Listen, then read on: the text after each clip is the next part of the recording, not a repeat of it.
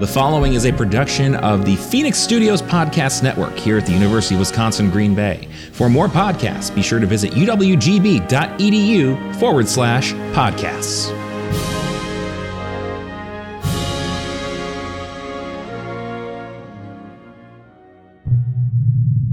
This is serious fun.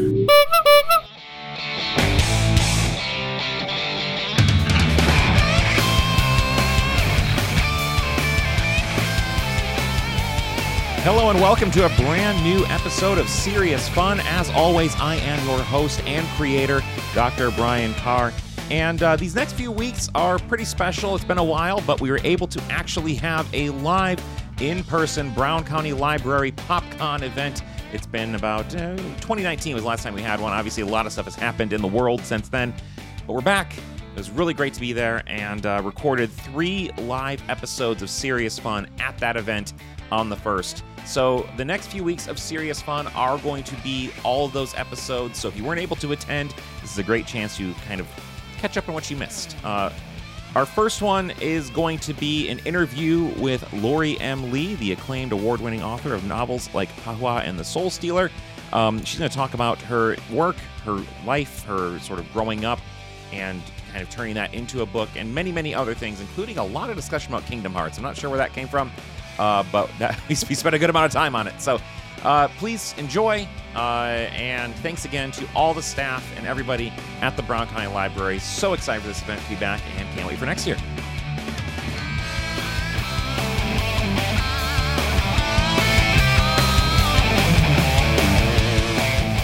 Hello, everybody.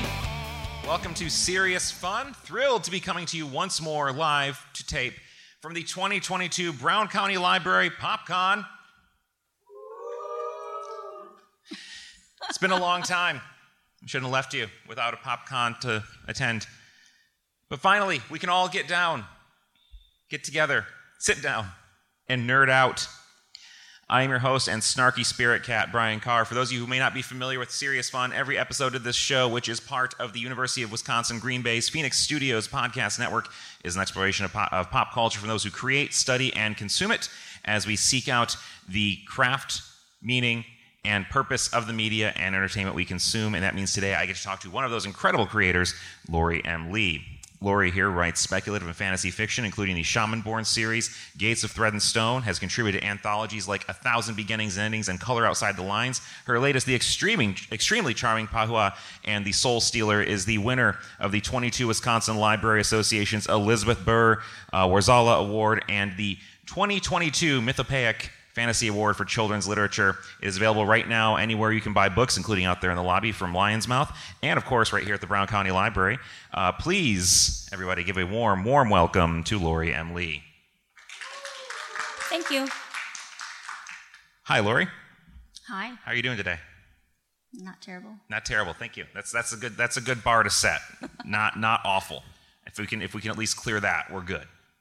So I want to start off with, I usually, when I talk to folks on this podcast, I ask them to tell me their story, right? How you got here, what led you down here. Tell me the Lori M. Lee story. How did you become interested in writing, and what motivated you? How much time do you have? We got, basically until Gillian tells us that we have to leave. Okay. So I've known that I wanted to be a writer a really long time, ever since I was young. Like, I'm talking elementary school young. I knew that I wanted to be a writer. I was reading books that were probably incredibly inappropriate for an elementary schooler, like horror of R.L. Stine, like Fear Street, not the Goosebumps. I was like such a little brat. I was like, Goosebumps is not scary. You hit the hard stuff early. Yeah, I hit the hard stuff. And like the scary stories to tell in the dark were like hugely popular then. And then my sisters were reading romance novels, so that was wildly inappropriate. I was like stealing those from them. So every young writer, begins by imitation, right? So I was writing these horror stories about teenagers who fell in love and then were gruesomely murdered by a ghost. Because obviously. yeah, and then from there, I had like a Greek mythology phase, which if you know who Rick Riordan is, he writes the Percy Jackson series, which is about Greek mythology. And then I began writing my first book by hand, because this was before, like, you know, everybody had their home computers, whatever. That's just really dated myself. But I wrote like 300 pages by hand, and I had like this massive callus on my finger that I was like stupidly proud of. I'm like, this proves that I'm a writer. It was dumb. And then I worked on that one book for years, because, you know, this was when I was in high school and then into college, and you just didn't really have the time, right? And I came to accept that I just wasn't ready for publication. My writing itself was not ready, even though I really wanted it. So I was willing to put that aside and, you know, focus on my craft while I was in college. I majored in creative writing, but I minored in web design, because I'm not about the starving artist life. That's not for me. And also I got married and had a family, so there was that too. So I started writing fan fiction. That was the way I stayed in, that was the way I stayed in the writing world, is that I wrote so much fan fiction. So I gotta ask, before we move on, what kind of fan fiction are you writing?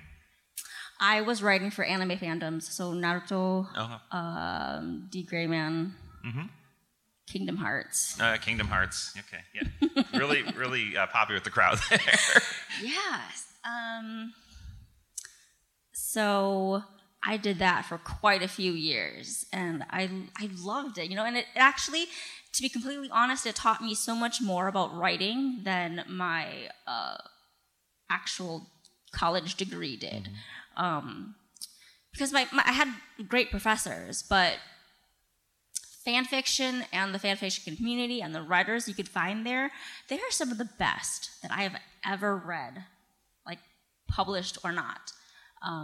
And they taught me that it all comes down to character. Every story comes down to the character. If you love a character enough, you'll follow them literally anywhere. So there's that. And then in 2010, 2009, something like that, I was like, so I've been doing this fan fiction thing for quite a few years now, and maybe I should go back to that wanting to publish original stuff.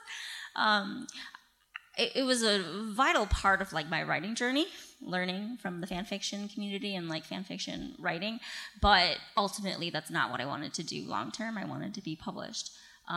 So I jumped in with NaNoWriMo, which is National Novel Writing Month, and it's the month of November. You write 50,000 words in 1 month, and then you die. And then, so I decided, if I'm gonna do this thing, I'm just gonna, you know, dive head first, apparently. I began with a rough outline, and I, you know, started writing every day, and I completed it. I did the 50,000 in 1 month, but I was so burned out that I couldn't touch that manuscript for like 6 months. But it did teach me 3 really vital things about my writing process. And the first is that I'm not a pantser, which is what we call someone who writes by the seat of the pants. I'm an outliner. I have to plot. I have very detailed plots. I have 50 pages of outlined plot before I even like get into writing the story itself. So I learned that about myself. And the second thing I learned about myself is that competition really works for me, because it's so petty. Because I would sign up with my friends, and it was a friendly competition, you know, but I would see their word counts rising every day, and like, I'm gonna beat you. So that worked. I feel like an important part and an underrated part of friendship is the desire to just completely crush them, right? The people that you are just, you know, you trust them with your life, your family, you just want to see them, you just be better than them. See, you get it. Yeah, I do. Yeah. And then the last thing was, and the most important thing, I guess, is that I learned I could do it. You know, that was the most important thing. Like, I did it once and I can do it again. And that was, like, massively important for my confidence in being able to, like, write more books. And since then, that is how I draft now. You know, I just, like, I create an obscenely detailed outline and then I just bash out the first draft in, like, 4 weeks. So that, if anyone is thinking about, you know, writing whatever, that's definitely like a crash course into figuring out what works for you, or a mental breakdown, one or the other. Yeah, and then, let's see, I lost my train of thought because I got trapped in NaNoWriMo. Oh, trauma, okay. Okay, so that book sucked. But I still queried with it. I queried agents. Rewind. So we're lucky to live in a time where there's a lot of different paths to publication. There's self-publishing. You literally just finish whatever you want, throw it on Amazon, and you're done, right? Some people do it extremely well.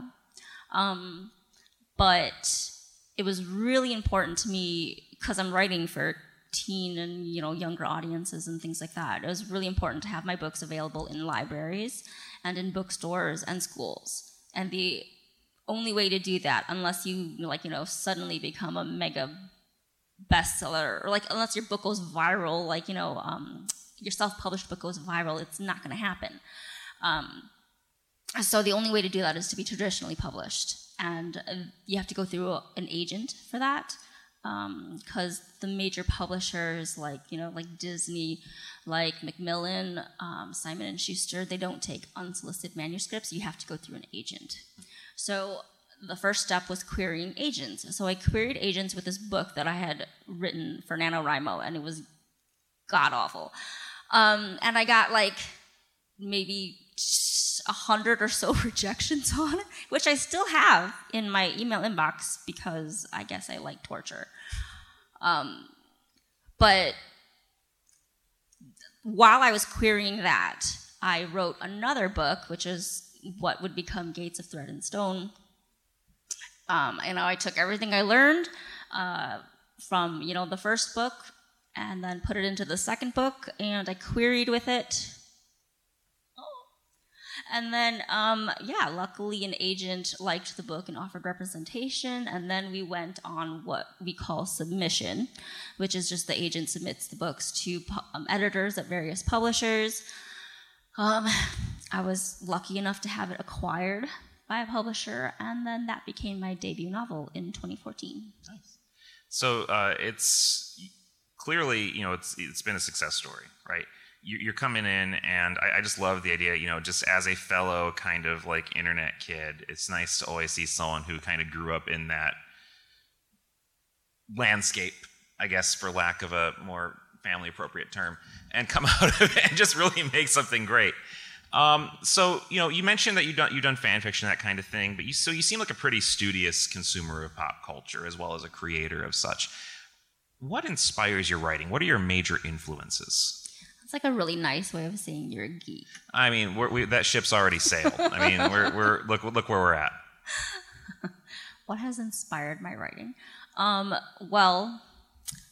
mentioned some of them: R.L. Stine, Fear Street. Like, I actually was such a wuss about horror. Like, once I got a little older, which is weird because I devoured like horror as a younger kid, and apparently the older you get, the more chicken you get. I don't know. But then I feel like I've come full circle because I've been listening to so many paranormal and true crime paranormal podcasts, and then it's like so interesting. I started like watching all these like ghost hunter shows.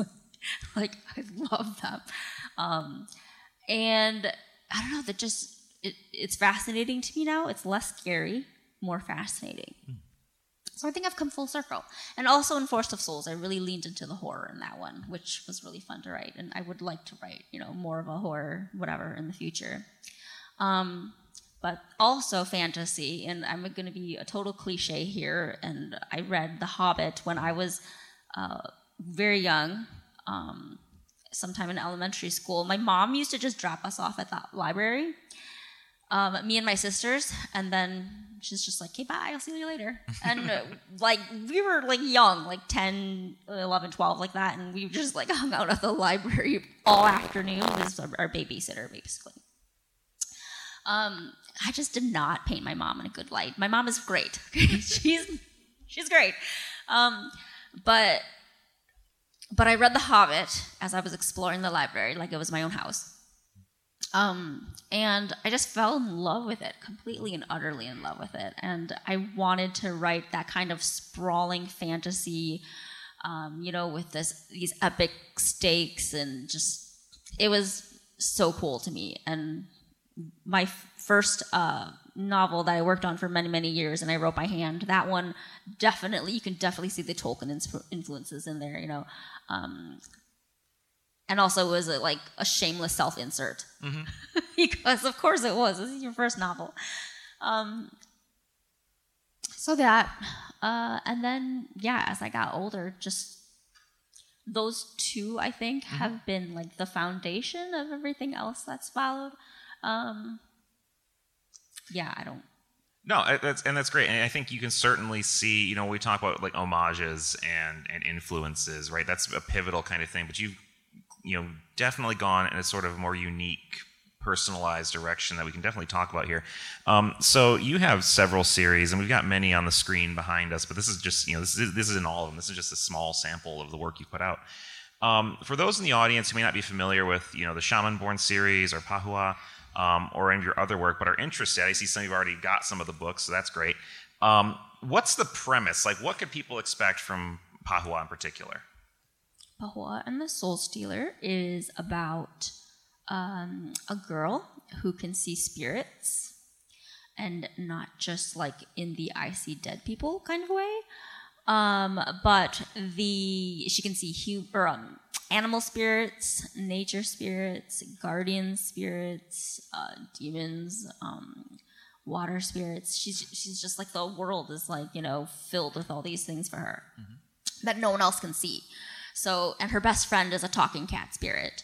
And so she's that weirdo at school who talks to herself, basically, because no one else can see who she's talking to. And she's hyper aware of this. And on top of that, she's, one of the few kids of color at this majority white school. And it's a completely new neighborhood, a new community that they've moved to. And so she's kind of dealing with a lot.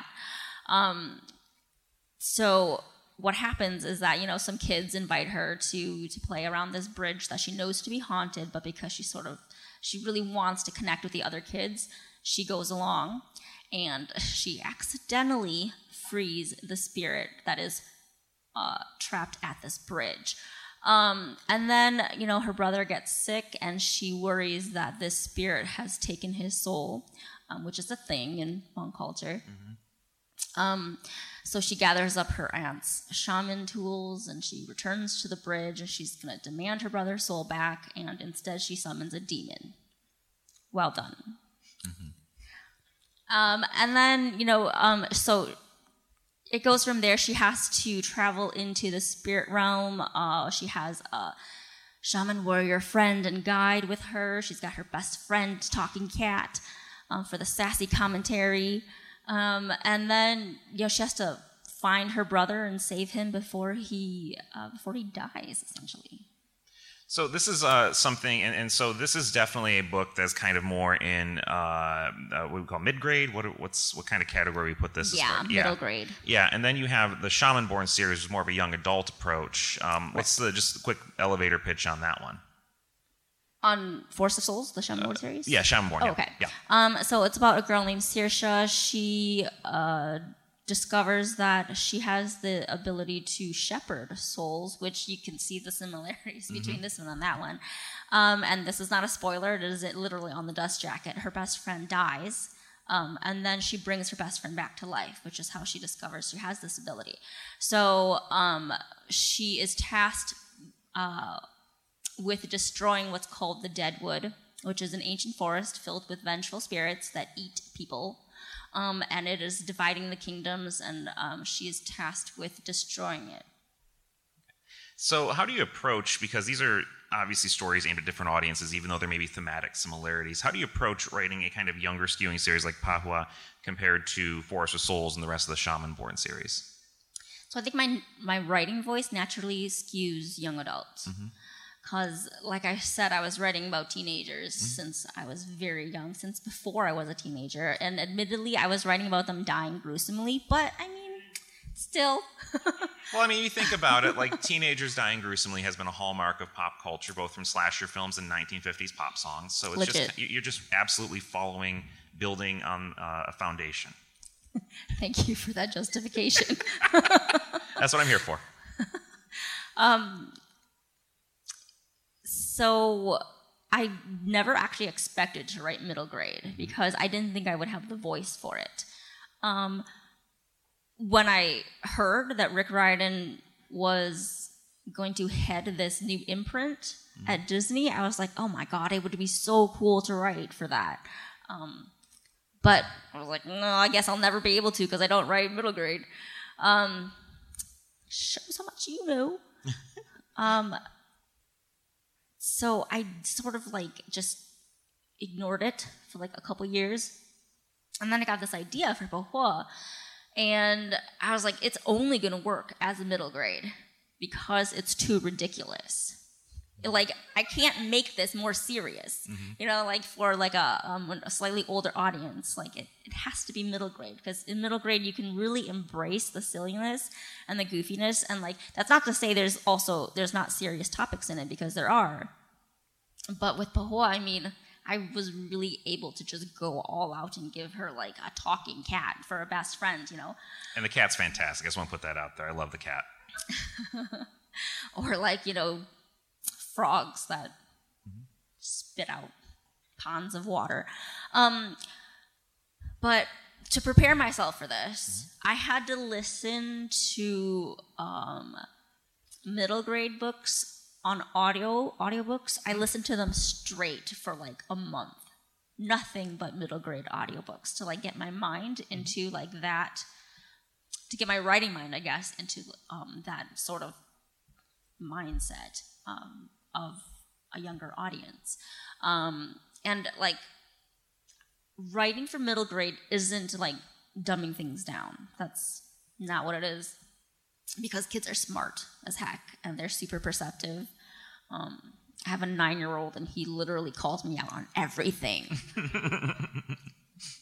But it is, you know, it is fun to write middle grade in that, you know, like I said before, you get to embrace that sort of silliness and goofiness, and you don't have to linger too long on like the more serious topics because kids are smart, but they're also like have the attention span of a flea. Not that I know what a flea's attention span is, but it just seems like it would be very narrow. They don't seem super studious, fleas. They don't seem very focused on things. Maybe that's something you can explore in the next book. Yeah, so just it was the most fun I've ever had writing a book, actually. Well, certainly, you know, I don't have kids of my own. I have nieces and nephews, and you know, as I'm reading through this, the voice rings true. Like this is how kids, especially around that age, start thinking and talking, and that is, you know, so it's definitely a success on that front. I want to ask you though, because one of the things I found fascinating about this book, and if you have a copy of it, as many of you do in front of you, you have not only some lovely essays at the beginning by Rick Riordan, and then, of course, you have another one at the end that kind of puts this in the context of your own personal experience. But you also have a full kind of glossary and pronunciation guide. And this I found incredibly helpful. So I am married to a Hmong woman, and so I know bits and pieces, the words in here and there, but it's a very challenging language to learn because it's not just the pronunciation, it's also, you know, the pitch and cadence, and there's a melodic element to it. And so this I found really, really helpful because this, you know, not only did I learn some words that I didn't know before, it also really just kind of illustrates just how significant and kind of like important the culture is to this story. So I want to talk about that for a moment. You know, what challenges do you face implementing Hmong culture into your works? And you've mentioned in other interviews you feel a lot of responsibility on that front. Yeah, I mean, we don't see a lot of representation. Like Hmong specifically, we don't get like any representation. Most people don't even know what Hmong is, or didn't know what Hmong is until Suni Lee, who is amazing. But yeah, so when I was like planning this book, I was hesitant because I was afraid of like the criticism I would receive, not just from like the outside community, but from the Hmong community. Because I guess we're very, especially the elders, we're very protective of our culture, you know, because it is we are losing it essentially in America. A lot of the younger kids, you know, can't speak or write Hmong. I cannot write Hmong. I can read it through context, you know, and I can speak it terribly, but like my kids, they can't speak Hmong.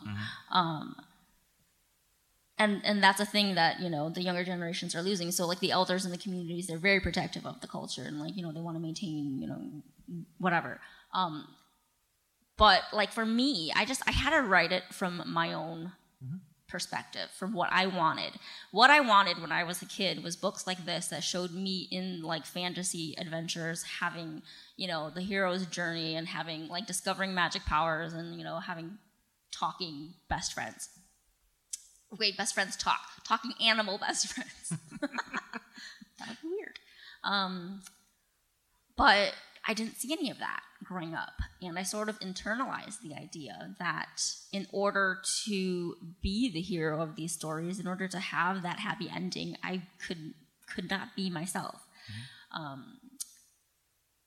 So it, like, I took that internalized hatred with me through, you know, all through high school and into college, and, you know, wishing that I was different or that I wasn't the way I was. And then it wasn't until college when I discovered like Asian media, you know, like anime and J-dramas or K-dramas and J-pop and J-rock and like K-pop and all that stuff, and like Chinese dramas and stuff, that I finally saw myself represented. And I loved it, you know, and I was finally able to learn to embrace who I was versus, you know, wishing I was different. So with Pahua, I had this fear of like, you know, and potential backlash from the community, but I was like, I don't care, I'm going to do it anyway, because I'm writing this book for kids who are like me, who like desperately need to see themselves represented in these books, and to know that just because they don't look like the majority, they still have a place in fantasy and in, you know, adventure stories and in Tolkien. Dang it. Yeah, it's the backlash to the greater level of diversity in the Rings of Power series in particular is upsetting in a really significant way for the reasons you're stating, right? This is you clearly found something in these stories that spoke to you, and now, you know, we're trying to open the door and let more people into them, and it's just the gatekeeping has really been terrible.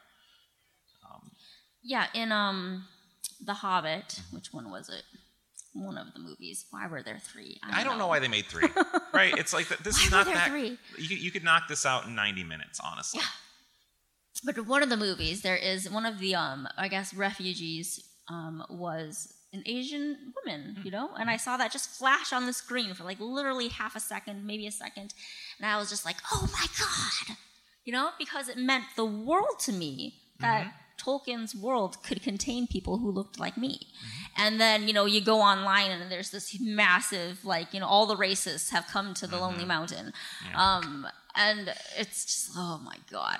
But yeah, that meant the world to me, you know, and I know like that meant a lot to other people too. So I wanted my book to be like that. And that's a really interesting point, like the idea of just, you know, having those moments and kind of holding on to them, right? You know, obviously as a white male, I have no shortage of options for heroes in the media, right? But this is something like, you know, when I talk to my nieces and nephews, like my nieces loved the Street Fighter Chun-Li movie with Kristen Crook. and I didn't have the heart to and I'd watched that movie before they told me this, and I'm just like sitting there smiling. I'm just like, this was the worst movie I've ever seen. But like, they don't have a lot of stories like that, so it's kind of they almost kind of have to latch on to what they can find, right? Like, I mean, I don't know if you had any other thoughts on this, because I think that's just like an important part of this. Yeah, for sure. I think I was lucky a little bit too. Growing up, my brother was really heavily into the wuxia movies, and so he brought those around a lot, and I watched a lot of those, and I absolutely loved them. But that was when I was very young, and then not to be like somber, but he passed away, and then that really became not a part of my life anymore, and I was just surrounded by the pop culture of American pop culture, and I lost all that, that connection to like the wuxia movies and the Asian media and stuff. And like I said, I didn't discover that again until college. Yeah. Well, I mean, and the hope maybe is that, a kid in your situation might pick this up and see themselves in it. It's really kind of beautiful that you could bring that into the world. So I don't have anything else to say. I just think that's wonderful. Thank you. Yeah. So I want to talk a bit more about some of the other aspects. So I want to come back to this idea, because I think Pahua is just a really well-drawn character. How much of your own childhood, because you mentioned that this is a character you wanted to see when you were a kid, so are you going back to your own childhood and putting that in there? You mentioned you have a family of your own. Are you putting your own kids in there? Where's kind of the voice and kind of the inspiration for this character coming from? Well, certain elements, I would say, are inspired by things that I've gone through, I went through when I was a kid, like, the microaggressions and the responsibilities placed on like very young children. But I also didn't want her to she's not me. She is her own character. She has certain parts that maybe were inspired from when I was little, but she's like way cooler than I ever was. Yeah, I would have run screaming from that bridge.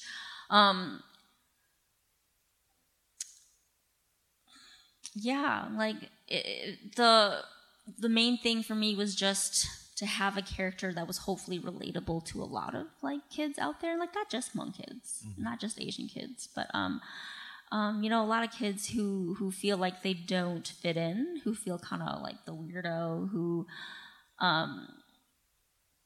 just trying to figure out where they fit. And that's such an important aspect of just there's a long tradition of that in fantasy in general. So really, a lot of ways this is something, and that accessibility, and just you can see, I mean, heck, I could even see parts of when I was a kid in reading this, right? So it is just that really accessible nature of the story that I think that's another important part of this. So I want to get to a couple more things. I also want to leave lots of time, because we definitely have a lot of folks out here. I'm sure I'm just bursting with questions, right? You all have questions? Yeah, thank you. But there are a few things I do want to talk about here. What are some of the major themes in your works? I mentioned I noticed in your bio that you mentioned magic, manipulation, family. Are these what I guess what I'm trying to say is, what are the kind of big themes, and what interests you about writing about these things?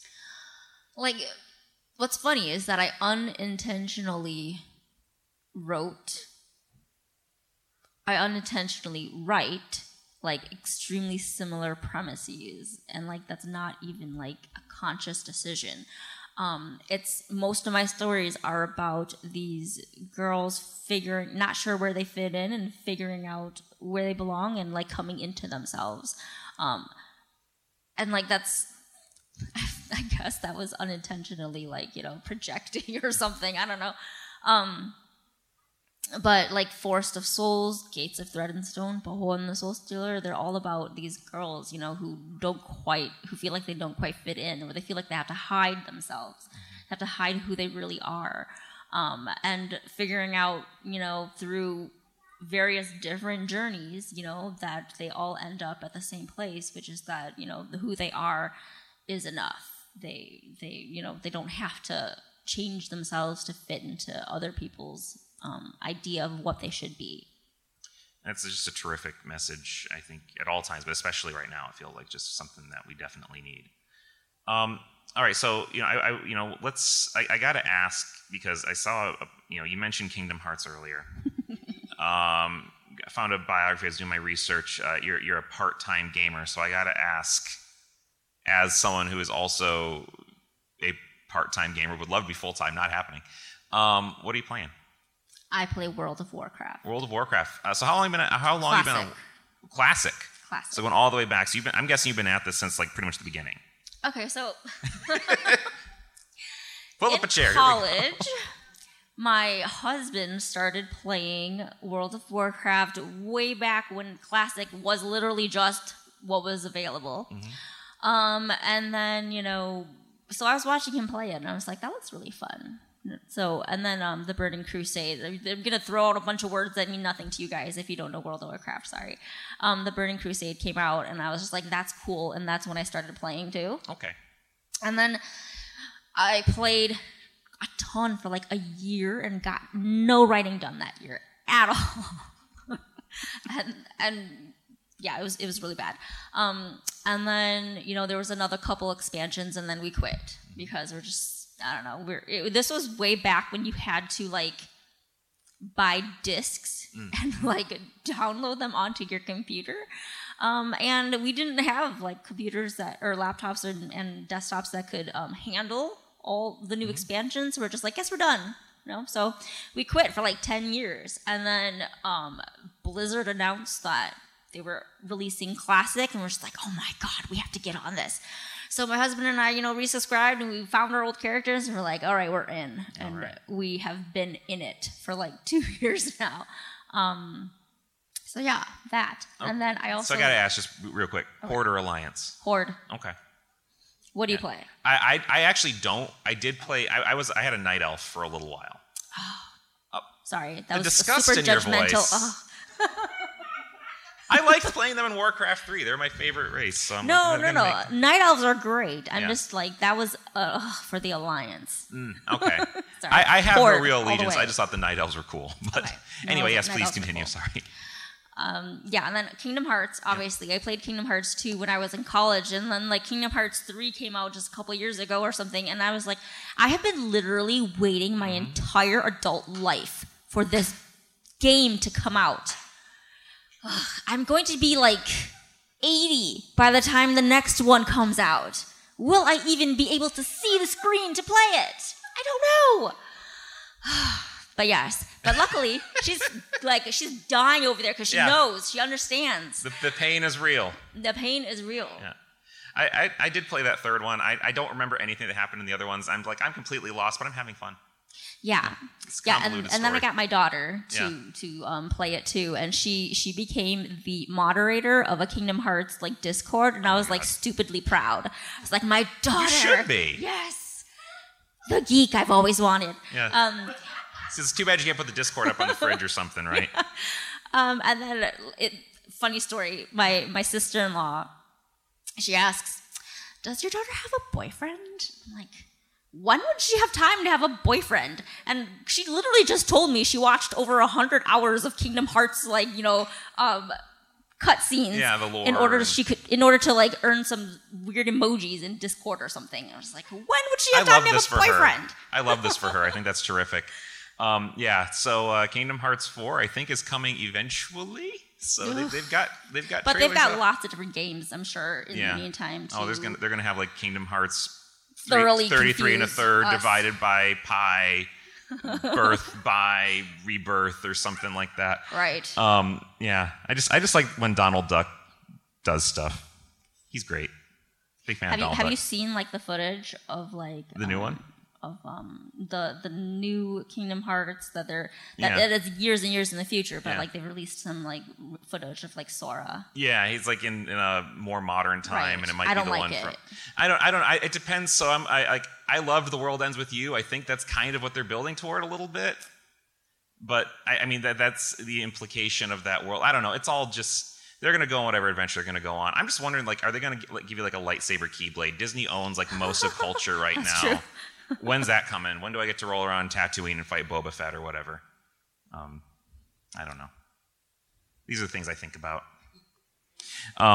Yeah, so cool. So I do want to ask where we turn things over to the crowd, and we could probably just talk about this for a very long time. Oh, yeah. But what's next for you? What kind of books can fans who are both maybe new or returning expect to see soon? So the sequel to Bahua will hopefully come out next year, which means I should probably finish writing it. Might be a good idea. Yeah. My editor doesn't like me right now. And then the third book in the Forest of Souls, the Shaman Born series, will hopefully also be out next week, and that editor also hates me. Sure.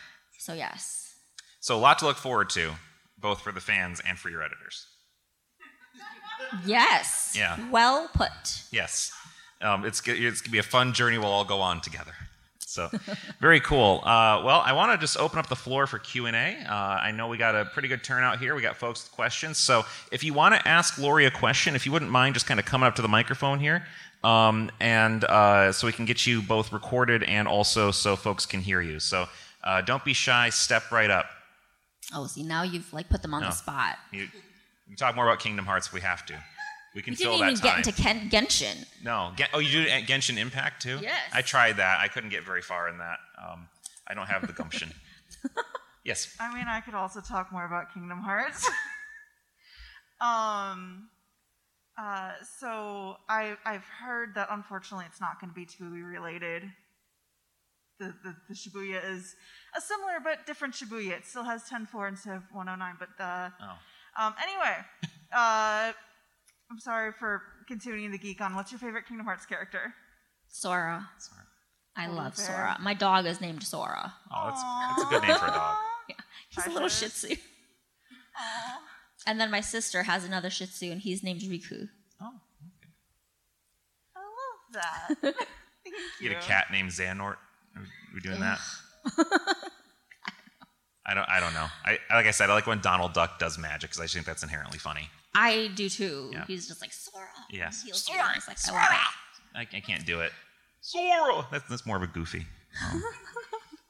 I do have all those little figurines. They're fun. Please come on up. Hi. So I'm kind of wondering, when you make an outline, I know you said it's really detailed, but how often do you find that it deviates from the outline as you write? Very often, actually. I feel like the objection I see the most to outlining is feeling confined by the outline. But I don't see it as I have to follow everything I wrote down. I mean, it's your outline. Do whatever you want with it. But I need to know where I'm heading. I have to see the destination in order to get there, basically. So I just use it like a roadmap. I write it so that I know where I'm going. And also, it helps me see the larger picture before I actually have to write the book, because I would hate to get 50,000 words into a book and realize there's this massive plot hole that would have been resolved had I just outlined it first. So I don't like that wasted work, basically. I have a friend who her process is literally writing and rewriting the beginning, literally 10 to 20 to 30,000 words before she gets to the right start. She'll just write 10 to 20,000 words. She'll be like, no, this isn't right. And she has to start over again. I'm like, oh my God, how are you doing that? I can't do that. I don't have the time for that. Mm-hmm. So I outline, and it's just my roadmap. And there are lots of times where I will be like, actually, I don't like this, and I'll just completely change it. This isn't going to work. As I'm writing it, I realize, the world that I've established has deviated a bit from what I wanted when I initially did the outline, and so I have to stop and modify my outline and do all that kind of stuff before I continue. Does that help? Yes. Okay. Thank you. You're allowed to tell me no. Do you have another question? I do. Go for it. Okay. So I guess I was just wondering, when you're writing young adult versus middle grade, how do you find, the difference between those two on a prose level? How do you say, okay, here's how I'm going to write this versus middle grade? Even as far as character voice. I'm not sure if that question makes sense. I'm not even sure how to respond to that, because for YA, like I said, I feel like my writing voice naturally skews YA, and so with the middle grade, I I think on a prose level, like I said before, it's not dumbing it down, but you also have to realize that, 10, 11-year-olds are not going to know certain words. So you just write it in slightly like a different way. Or when, wait, that's not prose level. I was going to say like observations, kids are going to see things differently versus, slightly older people. But yeah, on the prose level, like I said, just, this is why that I figured I would never write middle grade, because I just don't know, like I had to listen to middle grade audiobooks for a month straight before I wrapped my head around that voice. And it really is just like finding, the child inside you, to be a complete cliche. But and also it varies from author to author. There are some authors who write middle grade in a very more simplified way, and I don't want to like simplified not as in worse or bad or all, just simpler. And then there are authors who write middle grade with a lot bigger words, because kids, it's true that kids, are on all different levels, even at that age.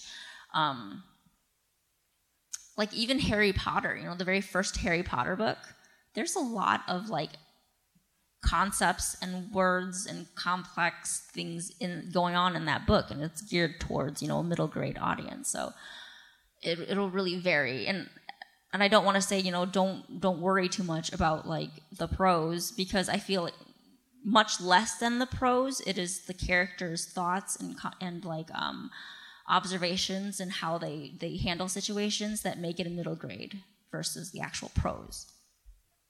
Thank you. These are great questions so far. Keep them coming. Anybody else got a question? Come on up. Yep.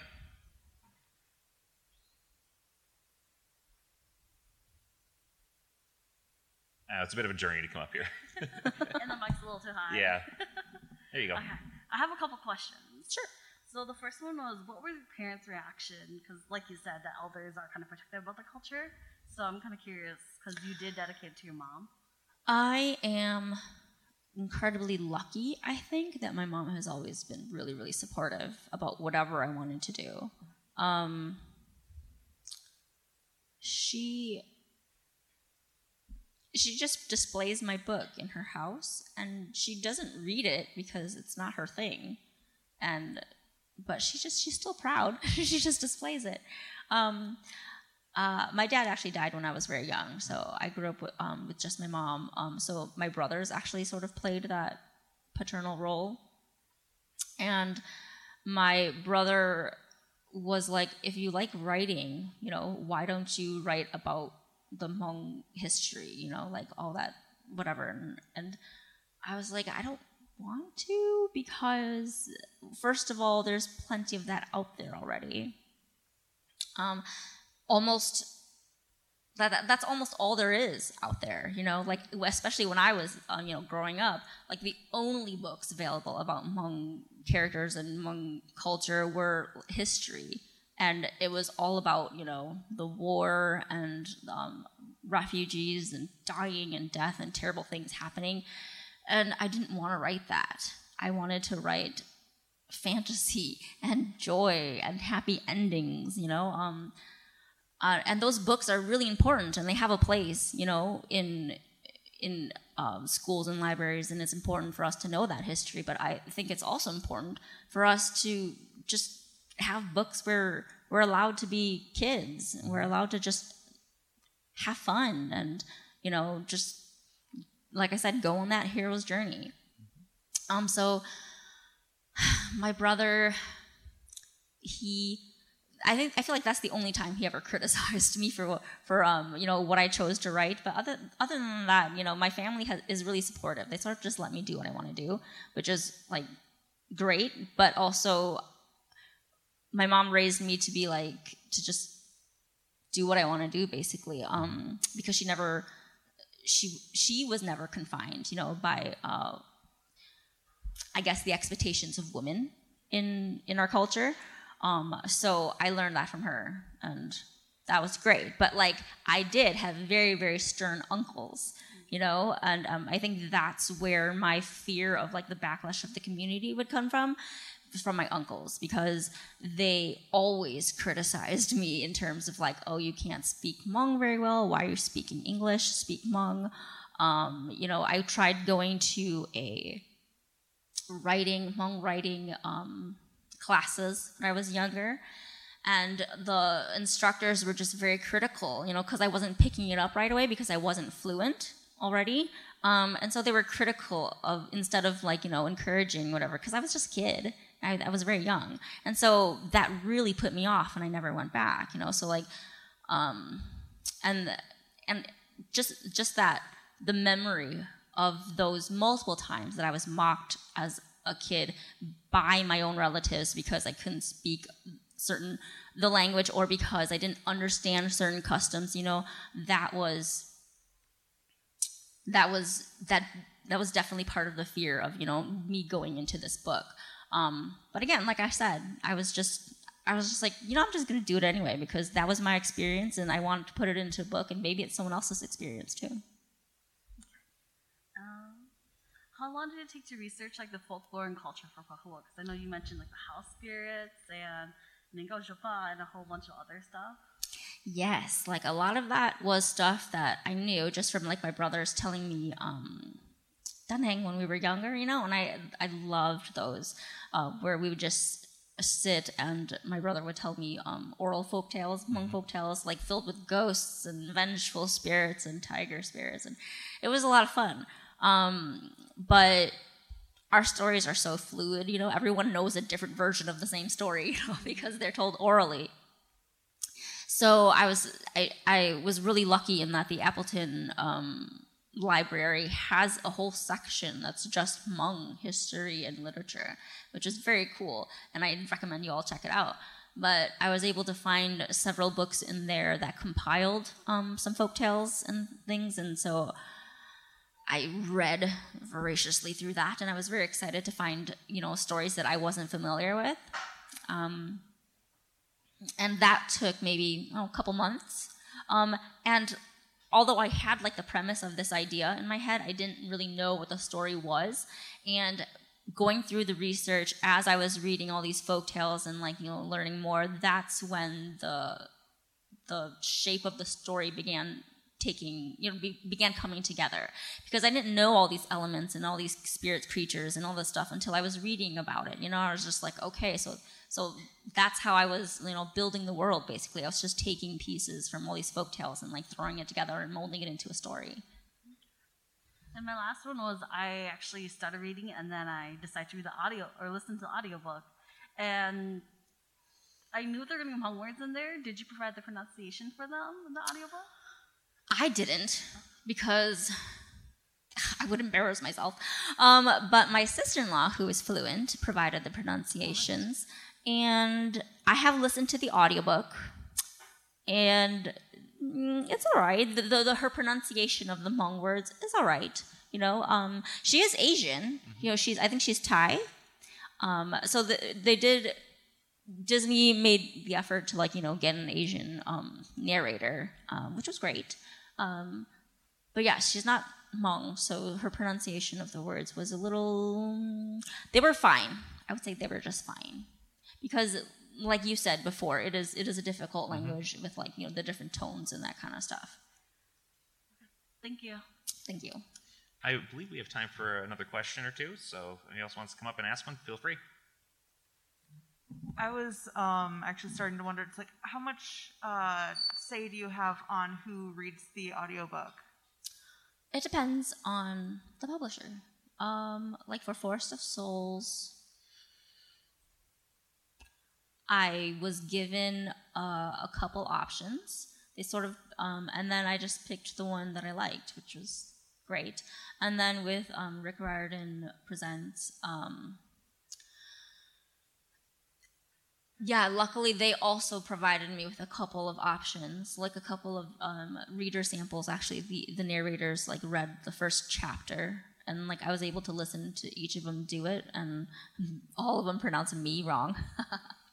but I wouldn't expect them to know just by looking at the word. But yeah, then I was able to select a narrator that way too. Like I don't get to be like I want this person, but I do get like A, B, C, D a choice, which is great. Yeah. Is it frustrating when you don't get, because you said that the person that you got for one of them was Asian but not Hmong. Is that frustrating to not even have that as really as an option? No, not really. I mean, it would have been very cool for them to find a Hmong narrator who could do it, but I think the one who did she's lovely, and I don't want to be a jerk. Like everyone's struggling in this industry, everyone's trying to, make their way. And I can't imagine it's very easy to get these audiobook gigs. So she was lovely. She did a great job. Thank you. All right, so in the interest of time, we're going to go ahead and start to wrap things up. That will just about do it for this live episode of Serious Fun from the 2022 Brown County Library PopCon. Thank you again to our fantastic guests. Just been an absolute delight talking to you and meeting you. Lori M. Lee, so round of applause, big cheers, whoops, hollers. Thank you. And let's just go ahead and keep that energy going for the librarians and staff here at Brown County Library. Libraries are an absolute public good that help and serve and entertain us in so many ways. So as you're enjoying PopCon today, please take a moment to let the library staff know you appreciate them, starting right now.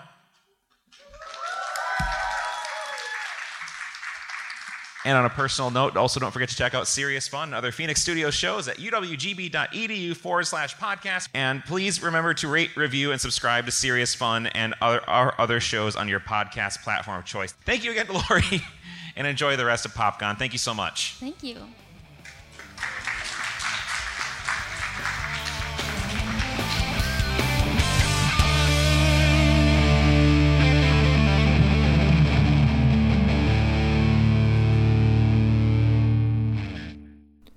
You just listened to a Phoenix Studio production, the podcast network for the University of Wisconsin-Green Bay.